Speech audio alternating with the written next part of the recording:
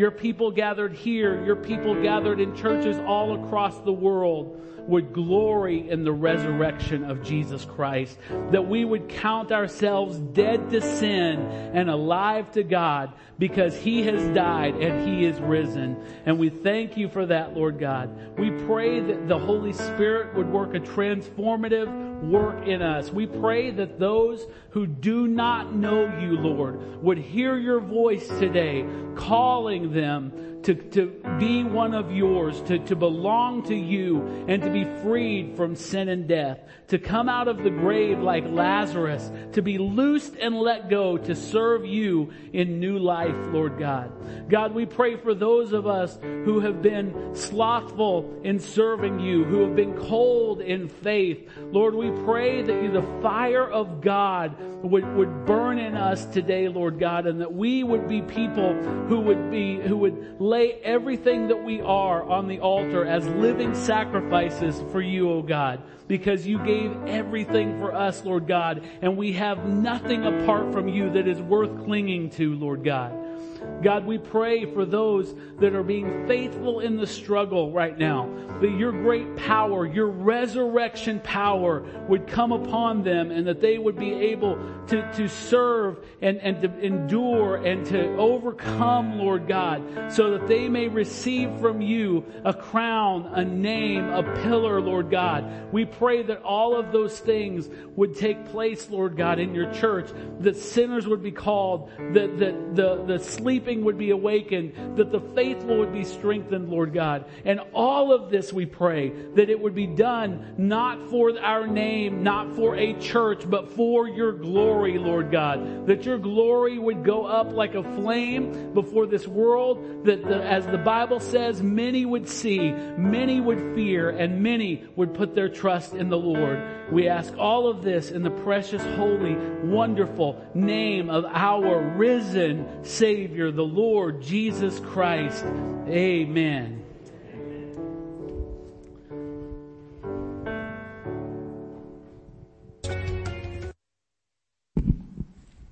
Please stand for the reading of God's Word. Today we are reading John 20:19 through 29. That's on page 529 in the blue Bibles in the seat pocket in front of you. You can take one home. If you don't have one, they're our gift to you. That's John 20:19 through 29, page 529. On the evening of that day, the first day of the week, the doors being locked where the disciples were for fear of the Jews, Jesus came and stood among them and said to them, "Peace be with you." When he had said this, he showed them his hands and his side. Then the disciples were glad when they saw the Lord. Jesus said to them again, "Peace be with you. As the Father has sent me, even so I am sending you." And when he had said this, he breathed on them and said to them, "Receive the Holy Spirit. If you forgive the sins of any, they are forgiven them.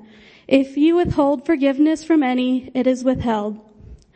Now Thomas, one of the 12, called the twin, was not with them when Jesus came. So the other disciples told him, "We have seen the Lord." But he said to them, "Unless I see in his hands the mark of the nails, and place my finger into the mark of the nails, and place my hand into his side, I will never believe." 8 days later, his disciples were inside again, and Thomas was with them. Although the doors were locked, Jesus came and stood among them and said, "Peace be with you." Then he said to Thomas, "Put your finger here and see my hands, and put your hand and place it in my side. Do not disbelieve, but believe." Thomas answered him, "My Lord and my God." Jesus said to him, "Have you believed because you have seen me? Blessed are those who have not seen, and yet have believed." Thus says God's Word. Thank you, Danae. Let's pray. Father, we thank you for your word. We thank you for the truth that it represents, that you are risen indeed. And Lord, we thank you that we have the opportunity to gather and to listen to your word and remember again that we serve a God who lives, who speaks, who is active, who is still calling sinners to repentance and to new life.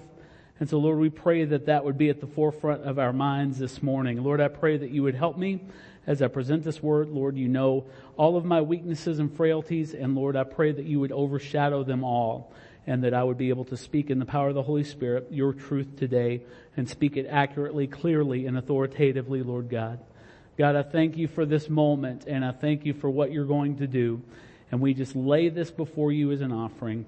And we just ask you to bless it to the hearers, bless it to their hearts, bless it to sinners, to bring them to repentance, bless it to the saints, to cause them to love you more and to become greater worshipers of you. We ask all of this in the name of Jesus Christ our Lord. Amen. You can be seated. Low in the grave he lay, Jesus my Savior. Waiting the coming day, Jesus my Lord.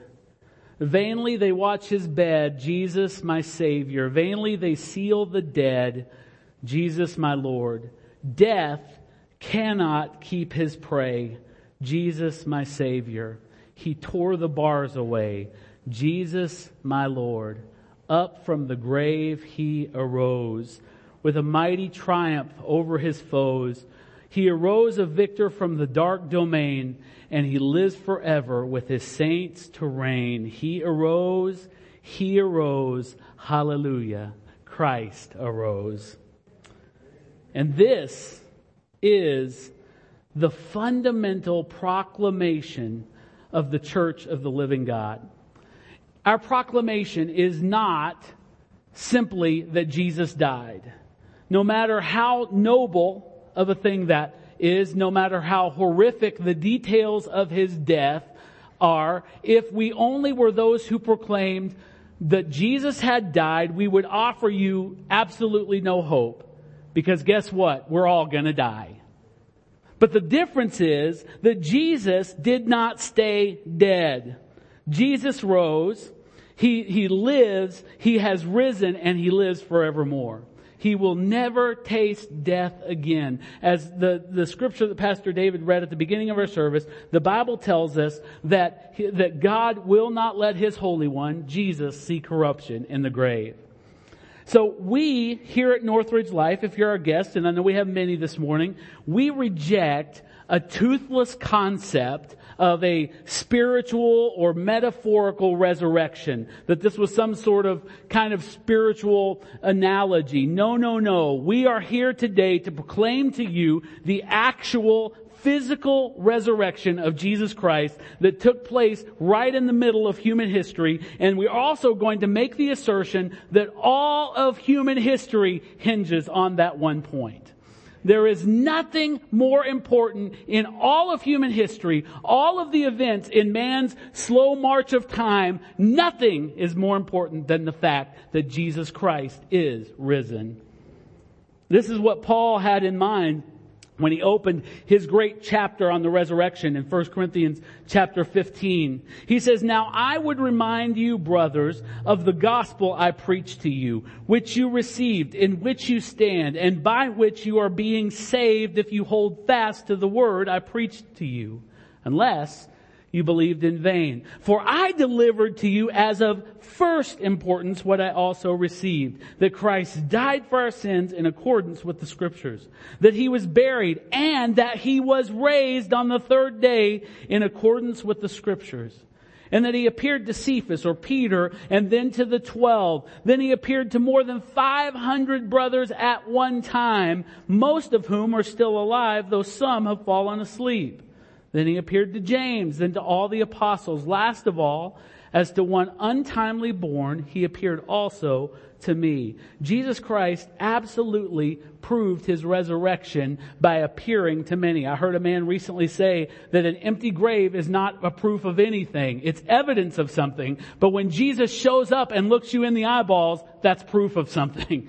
Jesus is alive, and He showed Himself alive, the Bible says in Acts, with many infallible proofs. He showed up and was face to face with people. And I want to reiterate my point that without the resurrection, Christianity, this may sound like a terrible thing for a preacher to say, but without the resurrection, Christianity is meaningless. If there is no resurrection, go home. Go back to sleep. Enjoy the day. But because the resurrection is real, it matters. The message that we proclaim, the gospel that we proclaim matters simply because of the resurrection. Without the resurrection, Christianity is just vain human philosophy of morals and religion. But because of the resurrection, the gospel we preach is good news. It is the power of God to salvation to everyone who dares believe it. The implications of a Christianity, if you can call it that, without a robust theology of the resurrection are staggering. This is what Paul said about that kind of Christianity. He said, if Christ has not been raised, your faith is futile, and you are still in your sins. A Christianity without the resurrection cannot deliver you from anything. It cannot find you forgiven of anything. But a Christianity of the resurrection can do all of those things and more. Jesus' apostles did not go into the world to proclaim Jesus Christ as a good moral teacher. That was not their point at all. They didn't go out to the world to proclaim Jesus as the head of a new religion. But these men died horrible deaths because they could not and they would not deny the reality that they had seen and that they had known Jesus Christ is alive. And that reality was so real to them that they could not deny it, and they went to their graves proclaiming that reality. In their writings across the New Testament, they assert that this reality of Christ rising from the dead proves that God has heard Jesus, that He has accepted His sacrifice, and that He has been crowned Lord of all by His Father. It is only because Christ is raised that you and I can be forgiven and accepted by God. And because of this, because of His death, His obedience in death, and His subsequent acceptance by God by being raised from the dead, God has appointed Him judge. This is how Paul put it when he spoke in Athens. He said in Acts 17:30, the times of ignorance God overlooked, but now He commands all people everywhere to repent. Now that's a real important thing for you to know. Because most of you have been in churches where you are invited to repent. But that's not what the gospel says. The Bible says that all people everywhere are not invited to repent, they're commanded to repent. And this is why. Because God has fixed a day on which He will judge the world in righteousness by a man whom He has appointed. And of this He's given assurance to all by raising that man from the dead. So in our text today, that Danae read us, when we wind up at the place where we wound up, it's Sunday morning. The women have arrived at the tomb where Jesus has been buried since Friday night. They've come to mourn and they've come to further embalm Him. But to their surprise, they find that the stone the Jews had demanded gets put in front of the grave to keep people from messing with it. That stone has been rolled away. The Roman seal that meant certain death if you were to break that seal has been broken. And the soldiers that were under orders to guard that tomb have been knocked out cold. These faithful women who followed Jesus during His ministry saw angels there who told them that Jesus in fact had been risen from the dead. And they would appear, and that Jesus, they told them, would appear to them later physically. When they returned and told Peter and John what happened, Peter and John both ran to the tomb. In fact, I love that passage because John actually brags about outrunning Peter to the tomb. John's just human like the rest of us, isn't he? I heard someone say that John wrote that when he was about 100 years old, and so he probably hadn't outrun anybody for a long time, so he had to get that little jab in at Peter. But they come to the tomb and they see the tomb empty. They see Jesus' grave clothes discarded. And John, the Bible tells us, immediately believed when he saw this. But Christ's first resurrected appearance was actually to Mary Magdalene. When she returned later to the tomb, she thought, the Bible tells us, that He was the gardener working in the cemetery. But she believed when Christ spoke to her. And he sent her back to the disciples to tell them that he would be appearing to them shortly. So the disciples gathered in hiding because, the Bible tells us, they were afraid that the Jews might come for them like they had come for Christ. And surely, you can imagine, locked away, they'd heard this report. They had not seen Jesus. They're processing everything the women had told them. Could it be that Jesus had possibly risen? Can you imagine? We read these things so confidently because of where we live in the historical timeline, but can you imagine what your mind would be processing if somebody told you that someone you loved dearly, who you had just buried, was alive and well? What would your mind be doing to you? Because you've lived long enough to know that dead people generally stay dead, right? Can we all at least agree on that? And so I can't imagine what the torment, what the process was of thinking that through. And this is what the Bible tells us. On the evening of that day, the first day of the week, that evening, the doors being locked where the disciples were for fear of the Jews, Jesus came and stood among them, and he said to them, "Peace be with you." Now, I don't want you to read over that "peace be with you." That's not like, "Hello, guys." Peace be with you is a powerful thing. Peace be with you. Remember what the angels sang when Jesus was born? Peace on earth, goodwill to those on whom God's favor rests. And Jesus is saying, after hanging on the cross 3 days before and saying, "It is finished," now he can come into this room of these men who believe in him and say, "Peace be with you." He says, now, because of what I have done, I have made it possible for you to have peace with God. And there they were,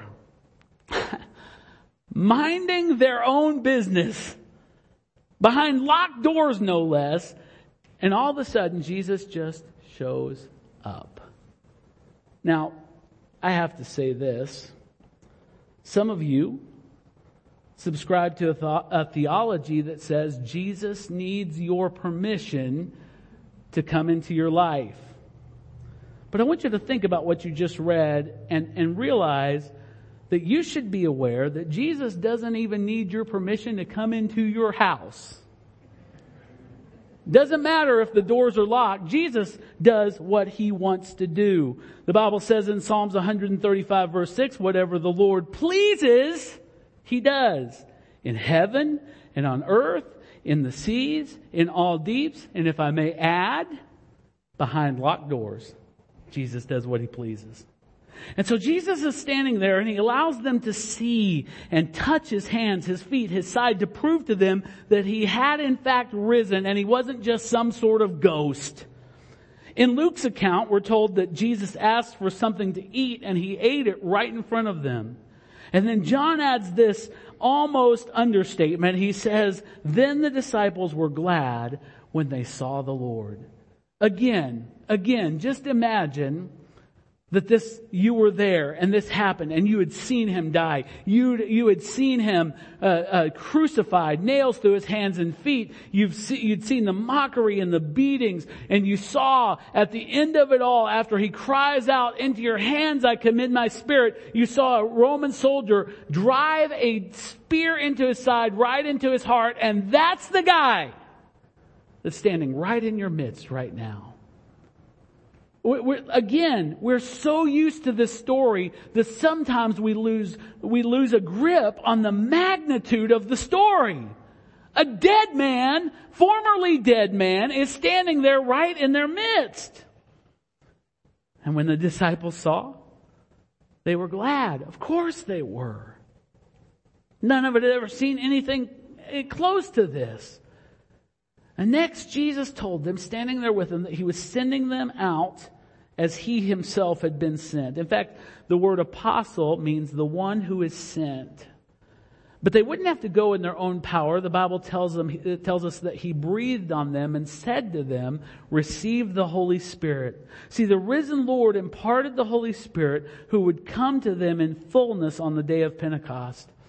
And the Holy Spirit gave them power to be Christ's witnesses in Jerusalem, Judea, Samaria, and even to the uttermost parts of the world. But this was also a picture what all believers, that means you, what all believers in the gospel could expect. When Peter preached on the day of Pentecost, after the Spirit was poured out, in describing what had just happened, in this outpouring of the Spirit, he said these words, and these should give you great comfort, great encouragement. He said, for the promise is for you.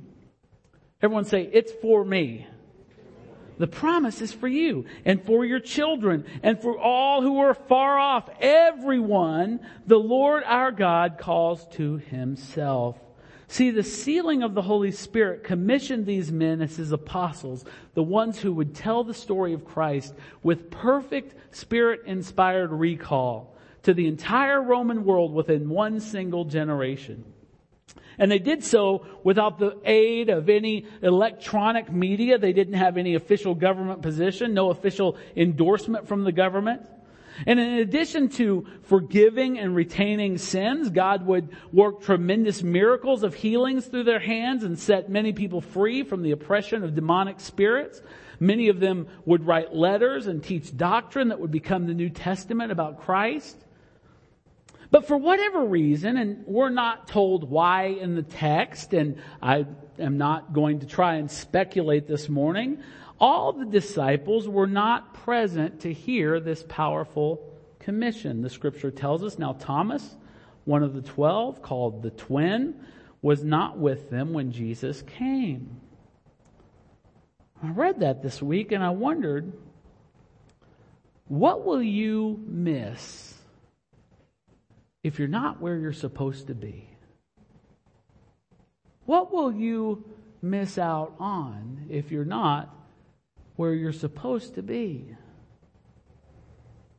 What will you miss if you call yourself a believer, a disciple of the Lord Jesus, and you're not diligently giving your attention to the Bible? What will you miss? What will you miss if you routinely neglect the hour of prayer?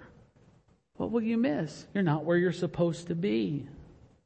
What will you miss if you fail to gather with the saints on Sunday, fail to serve, fail to love? What will you miss because you're not where you're supposed to be? In Thomas's case, he missed a lot, as you can see. It's a lot of really cool stuff that he could have been a part of, but he wasn't there. But most of all, he didn't hear firsthand the blessing that Christ gave. Peace be with you. And he didn't see the commission that Christ imparted. He didn't see the resurrected Lord displaying his scars that he earned in obedience to the Father. He didn't see the feet, the side. He didn't see any of that. And therefore he began to doubt. He doubted his closest friends and allies, what they were trying to share with him, this wonderful news that they're trying to share. The Bible says, so the other disciples told him, we have seen the Lord. But he said to them, unless I see in his hands the mark of the nails, and place my finger into the mark of the nails, and place my hand into his side, I will never believe. And all around us, maybe even in this room, there are people who have put all kinds of obstacles to the truth of God's Word. Unless that, I will never believe. Now I want you to think about this. What was the first thing Jesus did when he showed up the first time behind locked doors? It says he showed them his feet, his hands. He showed them his feet. He showed them his side. And now Thomas is demanding that Jesus do what Jesus had already done. Just think about that. Marinate in that just a little bit. How often do we demand that the Lord do what he has already done? I have many times had people come into my office. Seriously. It's happened more times than I can count, and say they're going through some sort of emotional pain, some sort of distress, and they'll say, I wish God would just show me that he loved me. I'm like, are you serious? Are you kidding me? What is the cross? What is the empty tomb? What is the outpouring of the Holy Spirit? Are you asking God to up the ante on the ways that He showed you that He loves you? Sometimes we want more than what God has already done. And what I want to proclaim to you this morning is that what God has already done is more than sufficient.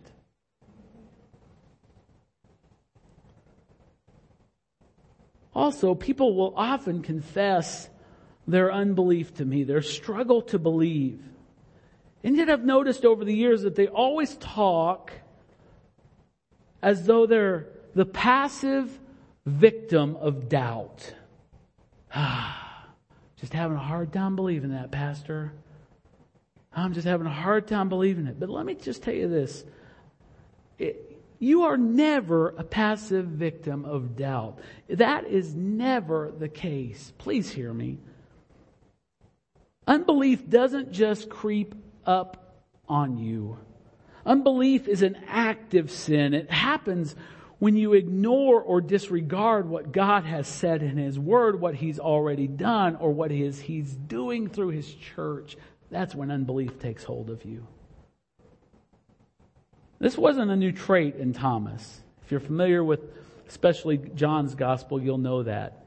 You know, he has this terrible moniker that he earned after this event of Doubting Thomas. How would you like to be dead for 2,000 years and be known as Doubting Paul or Doubting Keegan? You know, that's a bummer of a nickname. But there's a reason for this. This wasn't a new trait in Thomas.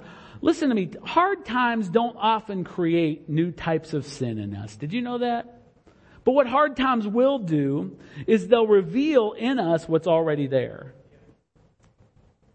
Thomas had a propensity towards doubt. We have at least 2 snapshots of him earlier in John's Gospel wrestling with the same type of thing. This is my favorite. First of all, as Jesus announces His intention to go to Bethany to raise Lazarus from the dead, the disciples remind Jesus, they say, hey, Jesus, I don't know if you recall this, but when you were there a few days ago, the Jews tried to kill you. So we're not exactly endorsing your idea to go back to Judea because, you know, the Jews are looking to you. You have a price on your head. And so in reminding them of this, Jesus says, we're going. We got to work while it's day. We're going to do this. But Thomas, great man of faith that he is, brimming with faith, says this to the Lord Jesus, let us go also that we may die with Him. Way to put your faith in the Lord there, Tommy. How many people had Thomas at this point seen Jesus heal? We know that on at least 2 occasions he'd seen Jesus bring people back to life. We know this. But what I want you to see is that Thomas placed more faith in the Jewish leaders' ability to kill Jesus than he did in Jesus' ability to make others alive. And seeing this as a foregone conclusion, he takes a martyr's position. If we die, we die. Next, that was the first example. Next, when Jesus tells his disciples, He says, hey, with that great opening to John chapter 14, I am going to prepare a place for you. And if I go, I'm going to bring you back to be with me. Oh man, what a promise. Thomas sheepishly raises his hand in the back of the crowd and says, excuse me, Jesus. Lord, we don't know where you're going. And how can we know the way? Now hold on just a second, Tom. Hold on. What had Jesus been teaching them for 3 years? And what did He mean when He told them 3 times that He was going to Jerusalem, that He would be killed by the chief priests, and that He would be raised again to life on the 3rd day? He told them that. Look it up in the Gospels. 3 times He told them that. It wasn't unclear. He didn't speak in a mystery. He said, I'm going to be killed, I'm going to be raised. So it had to be with at least a tiny little mild rebuke that Jesus answered his questions about where you're going and we don't know the way. Jesus looked at him and He said, hey, Thomas, I am the way. I am the truth. And I am the life. What Thomas was looking for wasn't found by being given a map. It was found by being given a Savior. So Jesus has been raised, the disciples have seen him, and Thomas is sulking in the corner in his adamant position that seeing is believing. We've all said that, right? And Thomas says, "Nuh-uh, till I see it, I won't believe it." And so he waits like this in this miserable condition for 8 full days. 1 whole week, Thomas waits like this. But Jesus, this is what I don't want you to miss. I'm not beating up on Thomas, because here's the beauty of this story. Jesus, who is full of grace and full of truth, who is resplendent in his glory, who is tender-hearted and full of compassion, he chooses to make another appearance. And this appearance seems to be all about Thomas. Again, the doors are locked. Jesus is making a habit of this breaking and entering. The doors are locked, and altering nothing of what he did. This is so beautiful, so powerful. Altering nothing of what he did the first time he appeared to the other 10 disciples. This is what he does. He doesn't alter anything. He delivers the same message of reconciliation. His first words to Thomas: "Peace be with you." I love that. I love that. Because see, some of you have made really big mistakes, like I have, in following Christ. You've missed opportunities. You haven't been where you needed to be. But I want you to know, if you'll get where you need to be, you're going to hear the same message of reconciliation. God is a God of mercy. Peace be with you. And Jesus turns to Thomas, who I'm sure is in a, needless to say, at least mild state of shock. And he makes eye contact. He says, "Thomas, put your finger here. See my hands?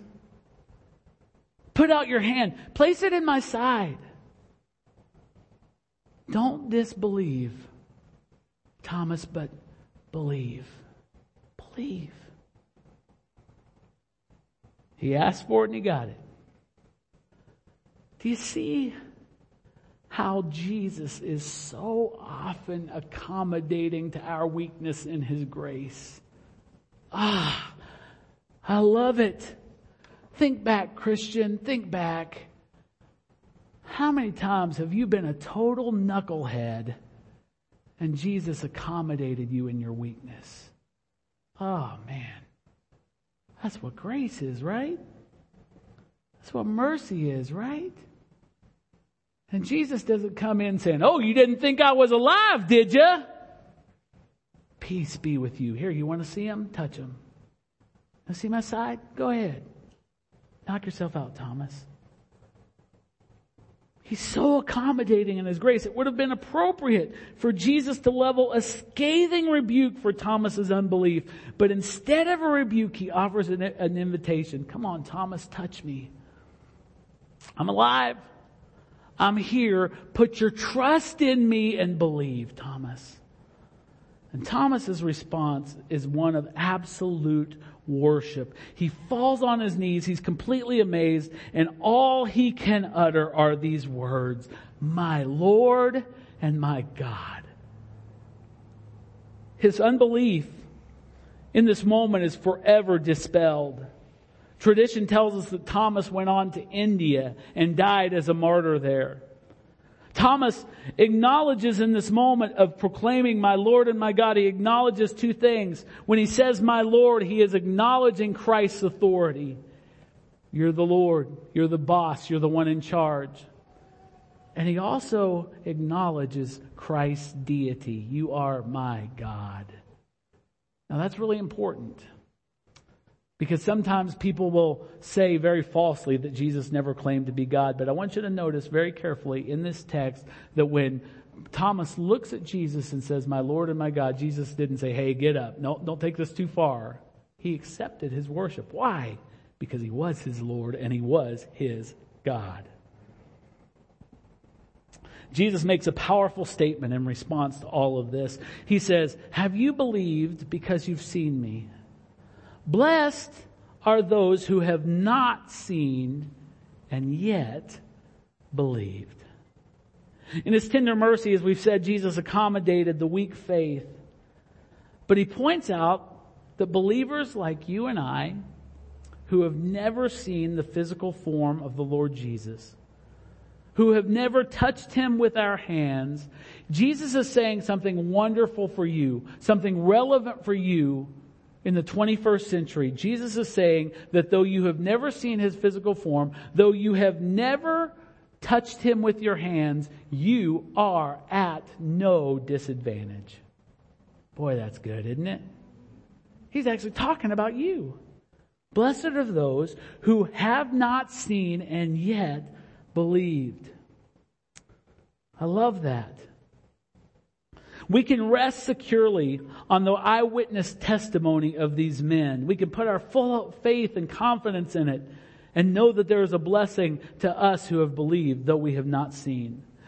When John writes his first letter, his first epistle, he opens it with a word about this very thing. He says, this is the very first verse of 1 John chapter 1, that which was from the beginning, which we have heard, which we have seen with our eyes, which we have looked upon and touched with our hands concerning the word of life. He is saying, look guys, I'm an apostle. I walked with Jesus.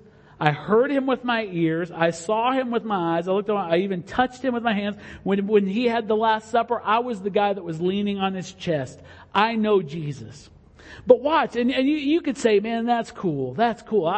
That must have been awesome, John. I wish I could have been there with you. But listen, he said, the life was made manifest, and we have seen it, and we testify to it, and proclaim to you the eternal life, which was with the Father, and made manifest to us. We're one of the ones that we saw it with our own eyes. But watch, and that which we have seen and heard, we proclaim also to you, so that you too may have fellowship with us, and indeed our fellowship is with the Father and with His Son, Jesus Christ. John is saying, believe what I'm telling you, and you will be included in the number of witnesses of which I am a part. But more than that, you will also be included in the fellowship that we have with the Son of God Himself. Man, that's good. Blessed are those who have not seen and yet believe. The Bible was written and it was given to us so that even not seeing with physical eyes, not touching with physical hands, we might believe. Listen to me carefully. Jesus has risen. He is who He claims to be. And you can place all of your hope, all of your hope in Him with total confidence. Why? Because blessed are those who have not seen and yet believe. What excuse do you have to put forth this morning for not believing? What would you say? What's your reason? Unless I see Him with my eyes, if I put my hands in his nail prints, if I touch His side, then I'll believe. What's your excuse? Though I have never seen the risen Lord's physical form, though I've never touched Him, I have witnessed, listen to me carefully, I have witnessed the resurrection power of God transforming my life. After I believed. I was saved at 16 years old. I was lost as a goose in a snowstorm. Had no intention, no use for Jesus Christ whatsoever. And He plucked me out of darkness and brought me into His marvelous light. That was 30 some odd years ago. And over those 30 some odd years, I have witnessed the resurrection power of God transforming my life after I believed. I was not there when Jesus walked out of the tomb, but I can tell you, knowing who I was and who God is making me, that Jesus is alive. He's alive in me. He forgave my sin, which were many and not small. They weren't baby sins. I was 16 years old, but I was stacking up about 30 years worth of sin at that point. He forgave my sin. He changed my desires. How does He do that? In the midst of a crazy, dysfunctional life, He gave me peace. He restored my soul. And even this very day, He is changing my habits, some of my remaining desires. And I'm coming to realize every day that in following Him and longing for His transformative power, I have lost nothing of value by believing in Him and by following Him. I've lost nothing, but I have gained everything. There's nothing more that I need because I have Jesus. So my final appeal to you this morning, if you consider yourself a believer, and especially if you do not, don't be like Thomas. Now, I hope you're like Thomas the way he ended, but the way he started, don't be like Thomas. Don't be like Thomas. Can I just plead with you this morning to believe, and in believing be changed this morning? Because I can ask you this, because Jesus is alive. Listen, Lazarus rose from the dead. Jairus' daughter rose from the dead. The son of the widow at Nain rose from the dead. And one by one, they all died again. But Jesus is alive. He ascended to the right hand of the Father, and He lives forevermore making intercession for you. Jesus was not alive. Jesus is alive. He is alive today. And that is our proclamation. And so my appeal to you is to look to His bloody cross and peer into His empty tomb and be saved. Put your trust in Him. Would you all stand with me?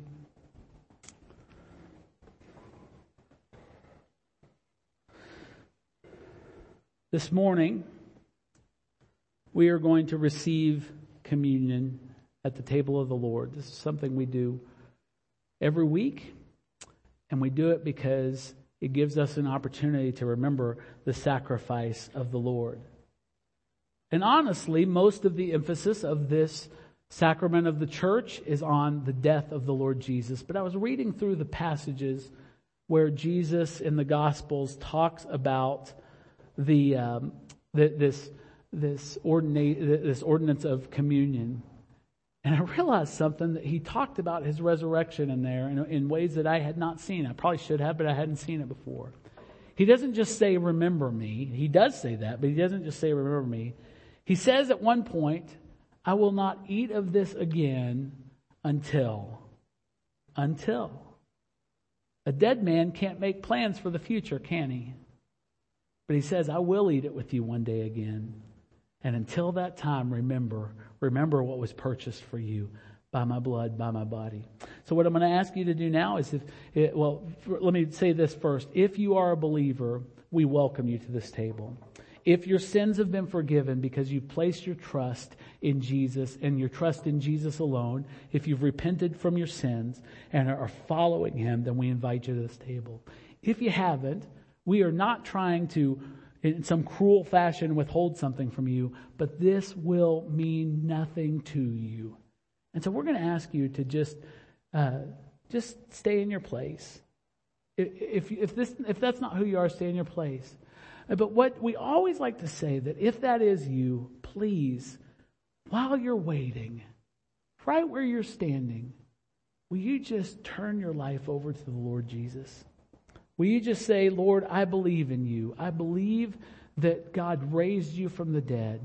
I put all of my trust in your ability to save me, and I reject any confidence that I have in myself to save myself. I reject it. I'm not going to try to get into heaven with good works. I am placing all of my trust and confidence in you. Will you just pray a prayer like that? And if you do, I promise you that Jesus is going to save you. He's going to save you if you pray that in faith, and if you mean it, and if you turn from your sins and follow Jesus. In the Bible, when people followed Jesus, they left everything to follow Him. That doesn't mean that you come, empty your bank account and give away all your stuff. What it means is you say, from now on, everything I am Everything I think, everything I do, everything I have belongs to Jesus because He's Lord. Just like Thomas, you fall to your knees and you say, my Lord, the one who's in control, and my God, my only Savior, the one who has deity. So I want to invite you to do that this morning. And then one last thing, if you do that, you can do this very privately. We're not going to make a big show of you. But would you come and let me know? I want to celebrate with you. I don't want to give you a hassle. I want to celebrate with you. This is big news. This is the greatest day of your life if you do that. So I want to celebrate with you. And we can do that privately. You can come to me privately and just let me know that you prayed a prayer like that. But if you haven't done that yet, will you just remain in your place? But the rest of you, I'm going to invite to come and receive the elements and then take them back to your seat, and we will take them together. In the 11th chapter of 1 Corinthians, Paul, in teaching about this ordinance that we're about to partake of, he says, for I received from the Lord what I also delivered to you, that the Lord Jesus, on the night when He was betrayed, took bread, and when He had given thanks, He broke it, and He said, this is my body, which is for you. Do this in remembrance of me. Let's pray. Lord Jesus, we thank You for Your body that was broken. And this morning especially, Lord, we thank You for Your body that was broken so that we could be healed. The Bible says that by Your stripes that we are healed. And the chastisement that brought us peace was laid upon You. So we thank You that Your body was broken. But God, this morning especially, we thank You that Your body was raised. And that our hope is in Your resurrection. And so, Lord, help us to think about Your resurrection, to think about the wholeness that You bring to our life by Your resurrection power. In Your name we pray. Amen. Let's take the bread together.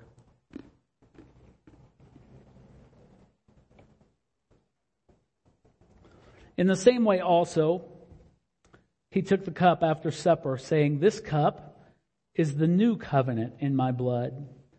Do this as often as you drink it in remembrance of me. For as often as you eat this bread and drink this cup, you proclaim the Lord's death until He comes. Let's pray. Lord Jesus, we gather around this cup this morning, this cup of remembrance, this cup of blessing, as Paul calls it. And Lord, we thank You that its red contents remind us of Your blood that washes us away all of our sin.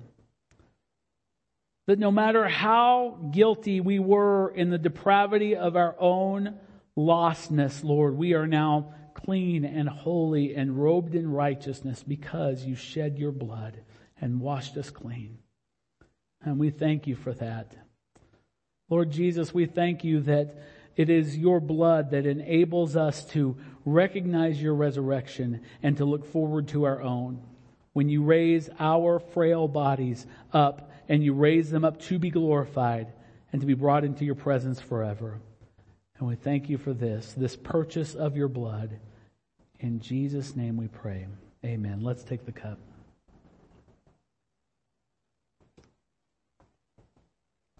And now if you would place your hands in a receiving position, I want to pronounce a benediction over you for this very special day.